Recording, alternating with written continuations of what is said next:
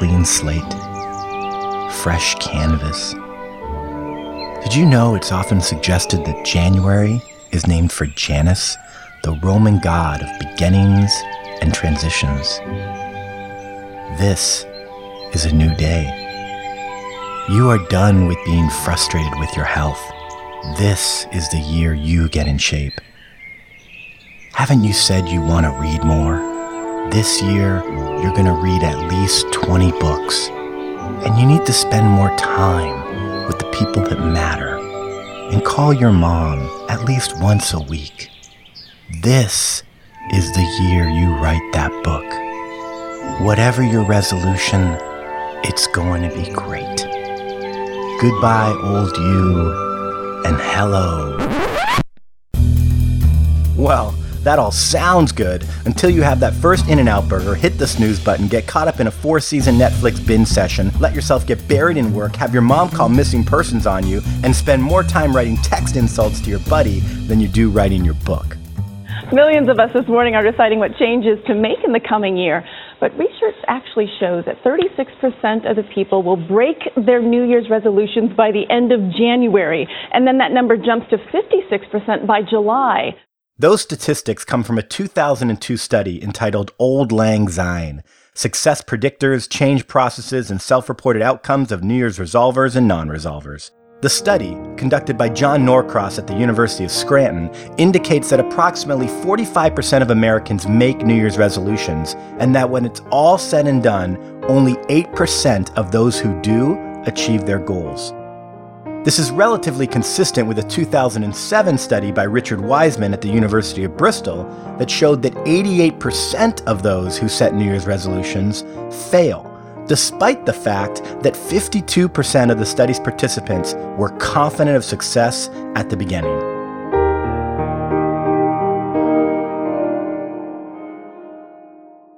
And of course, this phenomenon isn't unique to just New Year's. People use all types of external benchmarks to decide that they are going to change, do something different, be someone different.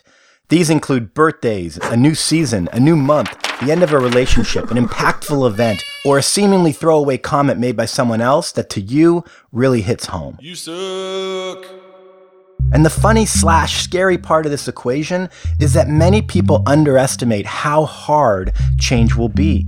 Your brain, your habits, your appetite, your addictions, your desires, your environment does not have a light switch with a sign under it that says, please click for instantaneous change. And so while the decision may be immediate, the long-term sustained change that you seek is often much harder. So what is the difference between failing to follow through on your resolution or successfully reaching your goal, accomplishing that change? Well, in the American Psychological Association's annual Stress in America survey, 27% of respondents reported that lack of willpower was the most significant barrier to change. It was, in fact, the number one cited reason for not following through on healthy lifestyle changes. And in my experience, talking to many people about goals, resolutions, and changes, I hear the same story. Willpower, that's the word I'm looking for. Willpower, I got no willpower, that's what it is. Yeah, willpower.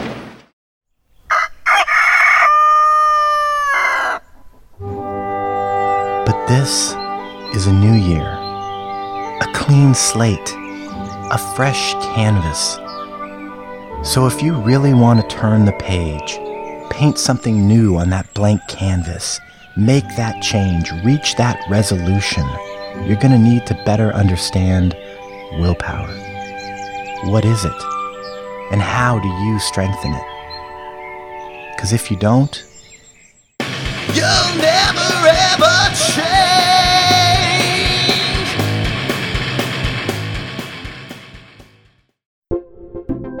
Welcome to Where There's Smoke, the show where we explore self-development through the lens of current events, pop culture, and experience. This week, we're talking willpower. What is it, and how do you strengthen it? Joining us this week is writer and educator Kelly McGonigal, author of The Willpower Instinct. Plus, we introduce a brand new segment on the show and close out by telling you what we're digging. My name is Brett Gaida, and I am your host.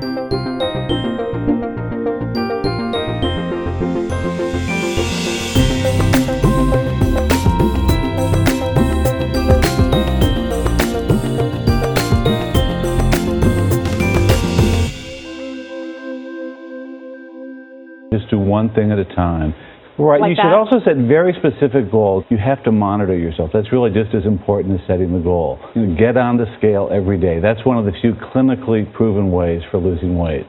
Most of the advice people spew out around New Year's on how to achieve your resolutions sounds something like this. Do this, then do this. Oh, then do this, then this. Okay, now this. Okay, now do this, now do this.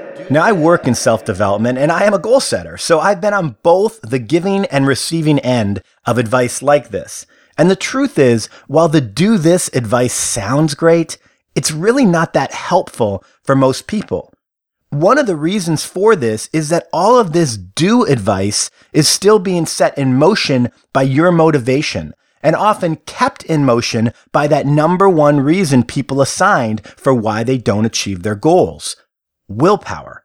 And so if we are going to explore how to successfully achieve a New Year's resolution, or any goal for that matter, it might make sense to start with the element that seems to determine if we sink or we swim.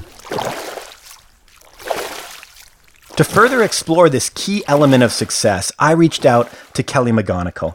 She's the author of the book, The Willpower Instinct: How Self-Control Works, Why It Matters, and What You Can Do to Get More of It. She's just the person we need to help us make sense of willpower. I'm Kelly McGonigal. I'm a health psychologist and lecturer at Stanford University, and I think of myself as an expert or pioneer in science health, thinking about how we can apply cutting-edge scientific findings to improving our own health and happiness and strengthening social relationships. I started the conversation with Kelly by asking her to define willpower. The American Psychological Association states that, at its essence, willpower is the ability to resist short-term temptations in order to meet long-term goals. And if you listen to the conversations about New Year's resolutions and change, a lot of them center on how to convince yourself, force yourself, blackmail yourself to do something you don't really want to do. And I think that's how many people have come to think of willpower. The power to will yourself to do something that you really don't want to do. People think of it as brute force. But what if that's wrong? That's such a great place to start. Most people define willpower as the ability to force themselves to do what they don't really want. And I flip that. I define willpower as the ability to make choices that are consistent with your highest goals and values, even when it's hard, uncomfortable, boring, scary, or some part of you wants to do something else. And I think it's really important to start from that definition, because otherwise we end up setting New Year's resolutions that are doomed to fail because we've chosen something that is not consistent with our highest goals and values. It's just something we think we need to fix in order to be a better person. And so if you are someone who has struggled or is struggling, and you are saying to yourself, how do I strengthen my willpower? How do I power through? Perhaps first, you want to take a step back and check the navigation settings. Dude, where are we going? I don't know. I think the boost broke. We gotta keep going. What are you working toward? What have you resolved to do? And do those goals and aspirations line up with who you are, how you want to feel, what you want to create? Which is very different than what you think you should create, by the way. What actually aligns with your values and what matters to you? If people are really interested in making a change in their career, in their relationships, for their health, it has to be value-driven, that this is what I care about, as opposed to this is an outcome that I want to reach.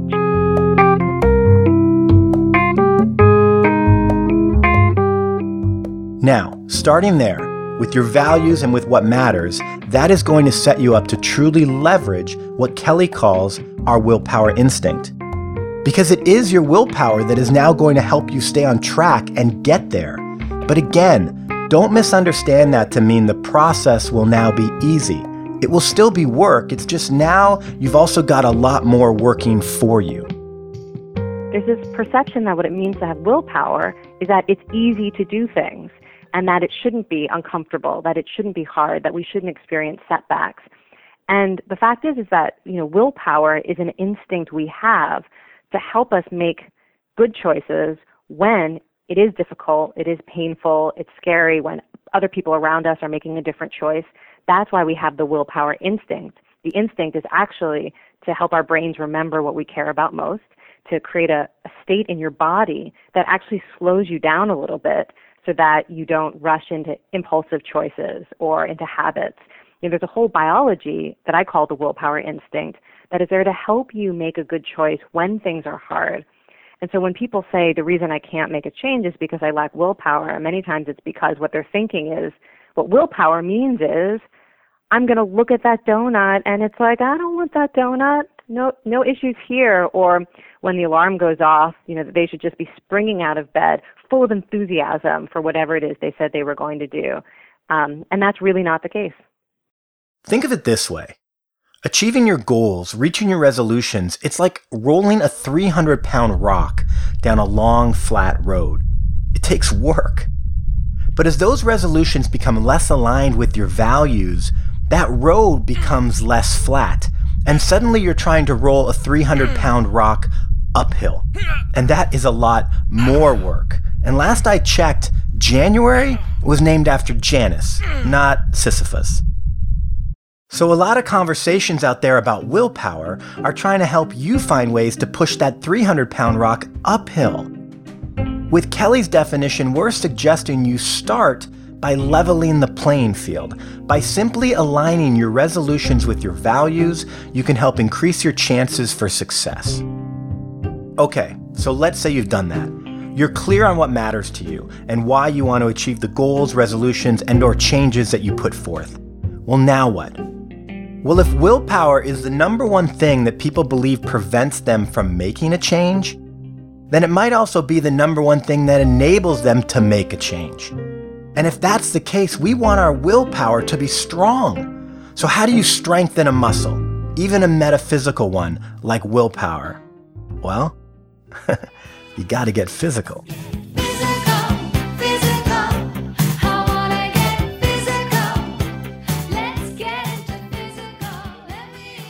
One of my mantras is the mind is in the whole body. Your mind is not just in your skull. And I think that's really important to remember, even if you're a neuroscientist, that your ability to, say, resist temptation depends not just on what's happening in your brain, but it seems to depend on things like your heart rate and the degree to which your heart rate synchronizes with your breathing and the way that your autonomic nervous system is balanced or imbalanced. That all of these things are creating sort of a state of embodied readiness to either slow down, pause, make a better choice, or on the other hand, you could be in a physiological state that basically primes you to do what's easiest, to do whatever your first impulse is or whatever your sort of default response is. As Kelly succinctly writes in The Willpower Instinct, science is discovering that self-control is a matter of physiology, not just psychology. And this connects to something Tony Robbins often says, motion creates emotion. And so when it comes to training willpower, there's a lot of cool strategies that have to do with thinking, well, what is this body state that seems to support being able to remember your goals and make a choice that's consistent with your values, not with your first impulse or your sort of most ingrained habit. In a 2006 study entitled Longitudinal Gains in Self-Regulation from Regular Physical Exercise, Australian scientists Megan Oaten and Ken Chang assigned a group of volunteers to a simple 2-month program. At the end of 2 months, participants who had stuck with the program showed higher improvements in self-control tests than participants who were not assigned to the program. That alone validated their hypothesis. However, there was more. Subjects also reported smoking less, reducing their alcohol and caffeine intakes, eating healthier food, less junk food, saving money, spending less impulsively, watching less TV, studying more, procrastinating less, and being on time more often for appointments, even though no one had asked them to work on or change any of those things. And so you may be wondering, what is this almost supernatural cure? A drug? An ankle bracelet that shocks you? Whoops, sorry about that. No. The answer, this magical cure for lack of willpower is, drumroll please, physical exercise. The participants, none of whom had exercised regularly before, were given a gym membership and encouraged to use it. That's it. Wait a second, Brett. I know what you're going to say, Nick. So you're telling me that in order to have more willpower to exercise, first, I have to exercise, which of course is why I need willpower in the first place. Yes, look, you, I, and even Kelly in our conversation all get that it's a bit of a chicken and egg dilemma. But I'm going to ask you to just stay with the idea here and let me finish, okay? Eggs. First off, let's really understand the value of what the research is telling us. In Oaten and Chang's study, regularly exercising willpower through physical exercise seemed to lead participants to stronger willpower in nearly all other areas of their lives. In 2015, a research team led by Larissa Ledachowski of the University of Innsbruck published a study that showed the impact of physical exercise on self-control is immediate. That after just 15 minutes on a treadmill, participants' cravings for sugary foods were cut in half. And in the long term, exercise has been shown to have a positive effect on mood, enhance the biology of self-control, and even make your brain bigger and faster. I'm bigger and I'm faster. I will always beat you. There's a great anecdote in The Willpower Instinct about a 54-year-old restaurateur named Antonio. Antonio had high blood pressure and cholesterol, and he was gaining weight every year. His doctor warned him that if he didn't do something about his health, he was likely to have a heart attack. So Antonio got a treadmill for his home office. But like many treadmills out there, it went unused. To Antonio, exercise wasn't fun. It wasn't productive, and he didn't like someone else telling him what he should do. So since the activity didn't line up with his belief, he didn't do it. Surprise, surprise, surprise. But when Antonio heard this idea that exercise could increase your brain power and willpower, his interest started to bubble up.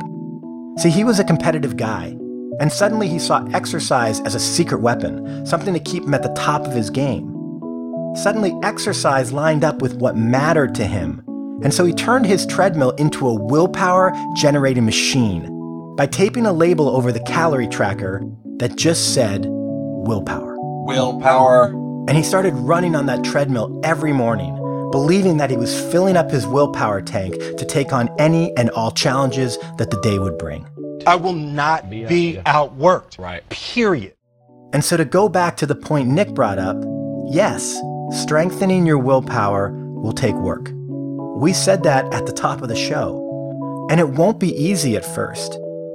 But if you really want it, you'll find a way to make that initial work line up with your values like Antonio did.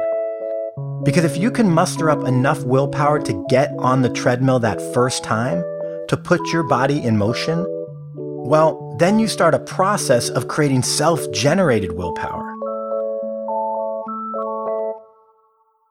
Now, in addition to overall physical exercise and health, there are some specific mental workouts, if you will, that can help you increase your willpower. 3 of them that Kelly mentioned in her book are: 1, strengthening your I won't power, which is committing to not do something that you currently do by habit. 2, strengthening your I will power, which is committing to do something every day that you currently are not for the practice of building a habit. And 3, strengthening your self-monitoring, which is to formally keep track of something you don't usually pay close attention to. This could be spending, how much time you spend online, or what you eat, for example. So you're talking about research that asks people to flex their sort of paying attention muscle to override immediate impulses. So one is use your non-dominant hand. One is to not use contractions. So I would not be able to say that I wouldn't use contractions. And another one that's often instructed is to not swear. And in all of those cases, and that's not just that study, that's a finding that's been replicated, that when you ask people to start to pay attention to something they don't normally pay attention to, and one that requires overriding automatic impulses, that you seem to teach people how to be in that state where they are paying attention to what they're thinking and feeling, what they're about to do, and they are training the practice of remembering what they committed to, what their intention is, or what their goals are. I remember first learning the value of this practice for myself about 12 years ago. I was part of a team of 20 people put together for a 90-day goal achievement and leadership program. Now, one of the aspects of the game, as we called it, was something called BCTs, which stood for but, can't, and try. And during those 90 days, we committed to not saying those words. No but, no can't, no try. And if we did, we paid a price, literally. Each time you said but or try, it was $2, and can't was $5. Don't worry, the money went to a good cause. Anyway, I ended up forking out about $1,500 in those 90 days, and it was worth it. Because what I realized by the end was that it was not about those specific words. It was about forcing me to be conscious of everything that came out of my mouth. And in turn, be conscious and present in general. Because every time I went into autopilot, it cost me about $20. And I can still think back on those 90 days as perhaps the most present I've been for any extended length of time in my entire life. And in addition to that, I was productive, connected, confident, caring, and I followed through on all 4 of my goals.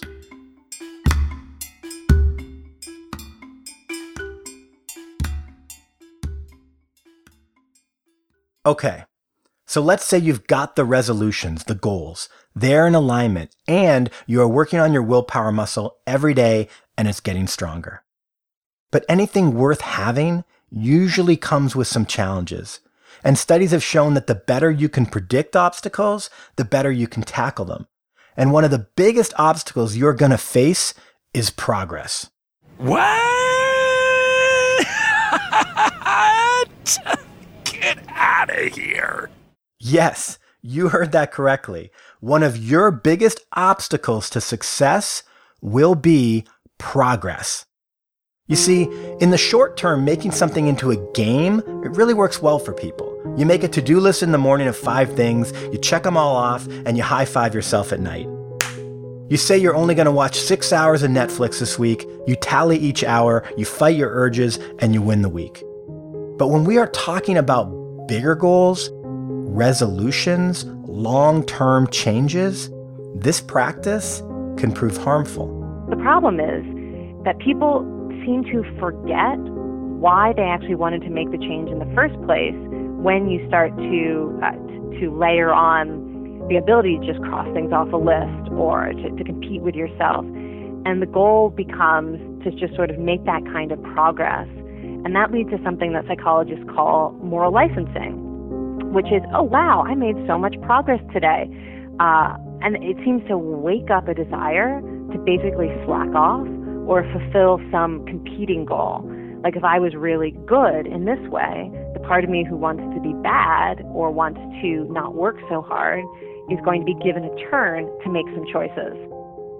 In essence, moral licensing is about using something good to justify something bad, often without even realizing it. For example, let's say my goal is to lose 20 pounds, and I lose 2 pounds. So I post on social media, look, I've lost 2 pounds. And everyone is like, woohoo, you lost 2 pounds. You're amazing. Way to go, Brett. Fantastic. And then I revel in how amazing I am. And I go drink a couple of beers to celebrate losing 2 pounds. 18 to go. You're going to do it. Right on. Woohoo. Now, I do understand the desire to track progress and tangible wins, to relish in the success you've had, especially if your resolution is something ongoing like being in shape, spending more quality time with loved ones, or eating healthy. It's kind of like our experience episode where Bassam Tarazi talked about making third gear sexy. Because I'm sexy and chubby, man. In first gear, things are exciting. You know, it's when you're first going after something and everyone's like, yeah, yeah. And then fifth gear is awesome, where you're going full steam and you're winning and everyone is like, yeah, yeah. But third gear? Third gear is your average Wednesday at 1 p.m. when you're ordering a salad. You're not posting it on Instagram. No one is seeing it or congratulating you. It's just you and the commitment you made to your health and yourself. And I told Kelly in our interview that I think it's hard for a lot of people at times, including me. And we can find ourselves on that average Wednesday thinking, oh, okay, so I'll be a success because I'll be healthy every day for the next 15 to 20 years. But when's the party? You have to find the identity that matters to you. And again, that's going to be different for different people and at different times in your life. That it's not just about, the idea that when's the party, it's almost like you're saying, when do I get rewarded for doing all this stuff that I don't want to do? And it comes back to our initial definition of willpower. When's the party? The party is, are you spending, every moment of the day that you can investing your energy and attention in the roles and relationships and goals that matter to you? And that, what could be a better party than that? As opposed to thinking that, this is all miserable now, but someday someone's going to give me a medal for it. Or someday I'll get to cut loose and do the things that really provide me with pleasure and meaning. And so to keep your willpower firing on all cylinders, you need to stop focusing on the progress you've made toward your goal and focus on your commitment to achieving it and why it matters to you. And when you reach your resolution, celebrate your values, not the destination. Celebrate who you are and celebrate that every day. Do not check it off the list, because if you do, it will just fall by the wayside again. And one day you'll probably find yourself practically back where you started. So that's the process of willpower. Start with your values. Leverage your physiology for state. Strengthen the muscle through practice. And don't let progress derail you from your commitment. But there's one more element that we haven't spoken about, and it might surprise you. That perhaps the most powerful thing you can do to increase your willpower is this. Stop being so hard on yourself. Now, some of you might be saying, I have to be hard on myself, otherwise I'll never get anything done. Well, the compassionate news is you're not alone. But the news flash is you're wrong. As Kelly adamantly confirms in her book, quote, study after study shows that self-criticism is consistently associated with less motivation and worse self-control, unquote. When you beat yourself up and try to use guilt as motivation, your brain's fight or flight response kicks in and wants to protect your mood. Therefore, you start craving something that will make you happy. And what's on the happy menu? Eating, drinking, shopping, sex, surfing the web, Netflix, playing video games. Oh, the very things you probably feel guilty about doing in the first place. Psychologists Janet Polivy and C. Peter Herman coined this as the what the hell effect, a cycle of indulgence, regret, and then greater indulgence. And so perhaps the greatest piece of advice we can give you today around willpower is this, and I quote one last time from the Willpower Instinct.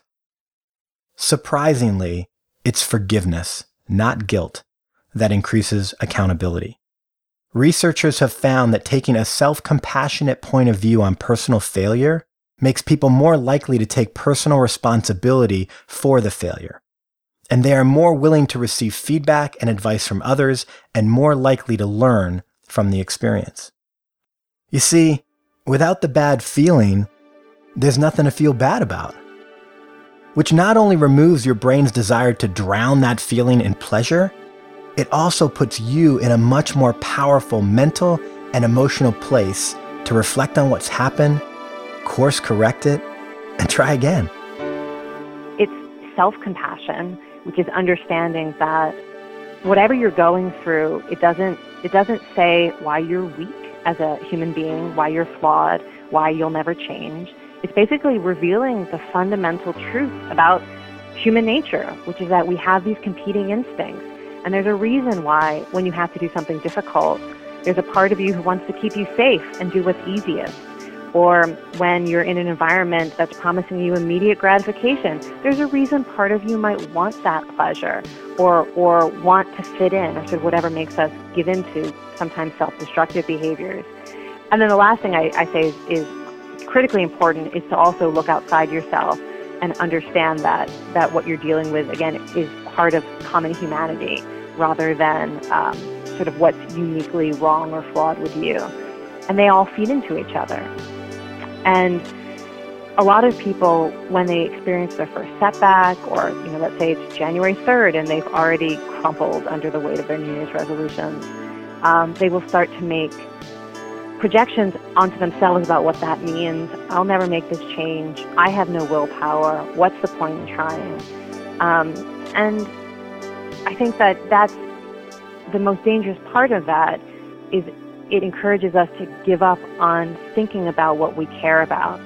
We're so motivated not to feel like failures that when something is deeply meaningful and it's hard and we experience a setback, our first instinct is often to say, well, I never really cared about that in the first place. And we give up on ourselves and our goals because we don't want to handle that discomfort of, I failed at something that's really important to me. And what's interesting is, one of the keys of self-compassion or self-forgiveness is to let yourself remember that you care and to find some part of you that's like an inner mentor that understands that the process of change involves setbacks and failures, and that the bigger picture is a year from now, a month from now, 10 years from now, there's going to be a different story about what this moment meant, and that this moment could have been one of those moments where you reconnect to your goals and to your self-trust and give yourself permission to try again.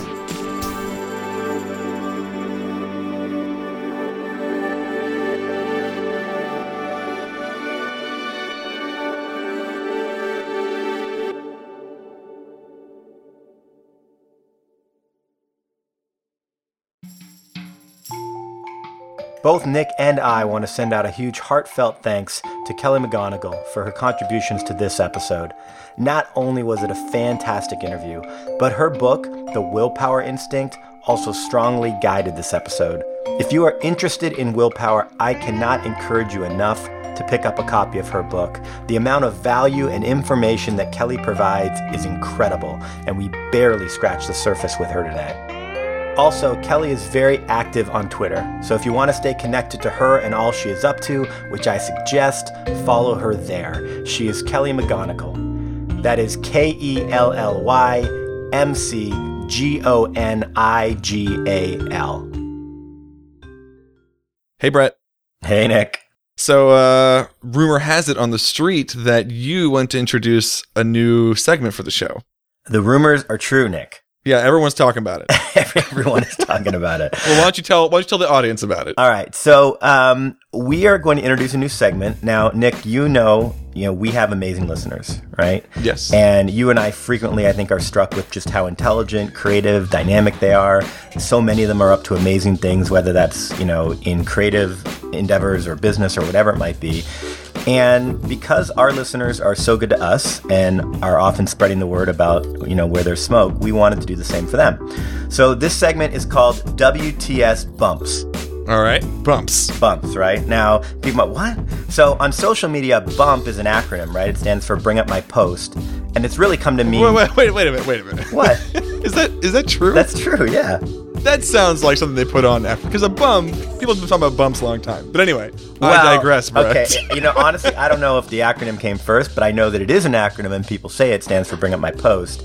But what I think about a bump on social media, it's much more than just bringing up your post. It's really any time you're giving anything extra visibility, right? If you retweet it or whatever you do, right? So you're kind of giving it a bump, you're raising the visibility of it. And then in addition, some of our listeners know that you and I fist bump after we complete each episode. More often than not, it is a digital fist bump. It is a virtual fist bump, yeah. But the bump is kind of our way of saying, hey, man, great work, nice job, right? Mm-hmm. So this segment is a chance for us from time to time to give one of our listeners a bump, basically raise the visibility of whatever they're doing and basically just say to them, hey, good work. So all right, let's do it. Yeah, so WTS bump. So I'm going to kind of stay in the New Year's resolution theme here for week 1. A lot of people are coming into the new year. They've got goals, resolutions. Probably as many people out there that one of their goals has to do with something to do with writing. Maybe a blog, maybe keeping a journal, maybe just writing more, maybe even writing a book. And so I want to give a bump to a podcast called Writing Class Radio. And the host is one of our listeners, Andrea Askowitz, and she teaches an actual writing class in Miami. And through the podcast, you basically get to be in it. I mean, it's not just a recording of the class, but she brings in some of her students, and it's literally like being in a writing class. And anyone who has worked at being great at writing knows that the key to great writing is, number 1, you got to write a lot. And 2, you got to put some sort of structure around it. You've got to force yourself to write deadlines, assignments, accountability. And taking a writing class is a great way to do that. The great thing about this podcast is you get all that and it's free and you can do it anywhere. And it's really good, Nick. I was really impressed when I gave it a listen. And so I'm giving a WTS bump to Writing Class Radio podcast, and I'm encouraging all writers and aspiring writers who are listening to enroll yourself in the class by basically downloading episode 1 and see where you go from there. All right, sounds great. Now it is time for everyone's favorite. Now the old standby. Now we're actually kind of taking a shot at WTS bumps by saying this is everyone's favorite segment, right? Well, it's true. Yeah, it's true. We don't know that, so we'll find out. But of course, I'm talking about WTS Digs. And this is the part of the show where we talk about things that we really like and inspire us and we want to share with you. That's the short way of saying it. That is. So, Brett, what are you digging this week? All right, well, I'm going to keep it short and sweet, Nick. What I'm digging this week is, I guess it's an app, though it doesn't really operate as an app. It operates as a website, but it's called Focus at Will. And it's just focusatwill.com. And basically what it is it is a service that's online where I do a lot of writing, obviously, for the show. I'm doing a lot of work on the show. And for me, when I'm writing, I can't be hearing lyrics, right? It's different if you're editing or doing other things maybe. But for me, I can't be hearing lyrics. Well, I can't hear anything while I'm editing. Okay, well, there you go. Yeah, fair enough. But like when there's a lot of stuff, other stuff I might, if I'm cleaning the kitchen or I'm doing, I can listen to music. But if I'm writing, I need to not have lyrics. And what Focus at Will is it's basically this service where I can listen to all kinds of different instrumental music. I can pick different themes. I can pick different speeds. I can change the speed it up, speed it down. And I use it constantly. So whenever I'm writing, especially when I need to get in the zone, I just put focusatwill.com. I pick a type of music. I pick a theme. The other thing you can do is you can put a timer on it. So people out there who kind of know the Pomodoro effect, which is working for 25 minutes, taking a 5-minute break. So I'll set a 25-minute timer and I've got music in my ears that says, I'm just writing until that beep goes. And then when the beep goes, the music stops, I take a 5-minute break and then I restart. So it's an awesome app. I've been using it for a couple of years, but it's really been a huge benefit to me with Where There's Smoke, especially when we're, crunching under deadlines and I need to just kind of get in the zone. So focusatwill.com is my dig. So what about you? What are you digging, man? Well, I've got 2 really, really short digs. The first one is, and for listeners of the show, last week you heard that we did a replay of our process episode, which is a favorite of mine. I think it's yours too, because you get to hear kind of what we go through. And what I'm digging this week, Brett, is that listeners of the show, we're done with this episode on a Sunday.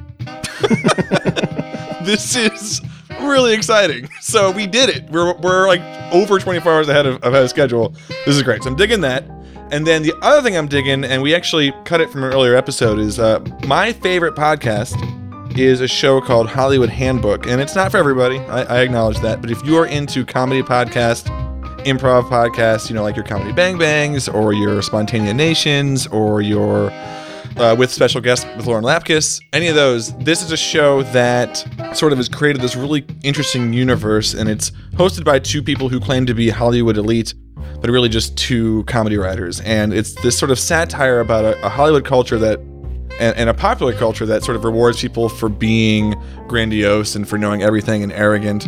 And if you start at the beginning and sort of work your way through, it definitely sort of goes through and grows and grows and grows. And it's really, really interesting. So it is my first listen of the week. It comes out on Tuesdays after Where There's Smoke, of course. And it's called Hollywood Handbook. So check it out. Cool. Right on. And as always, we are always curious to know what you're digging. So reach out to us on Twitter @ExploreWTS. Let us know what you're digging, and we'll spread the word as well. And with that, we will bid you farewell. Thanks.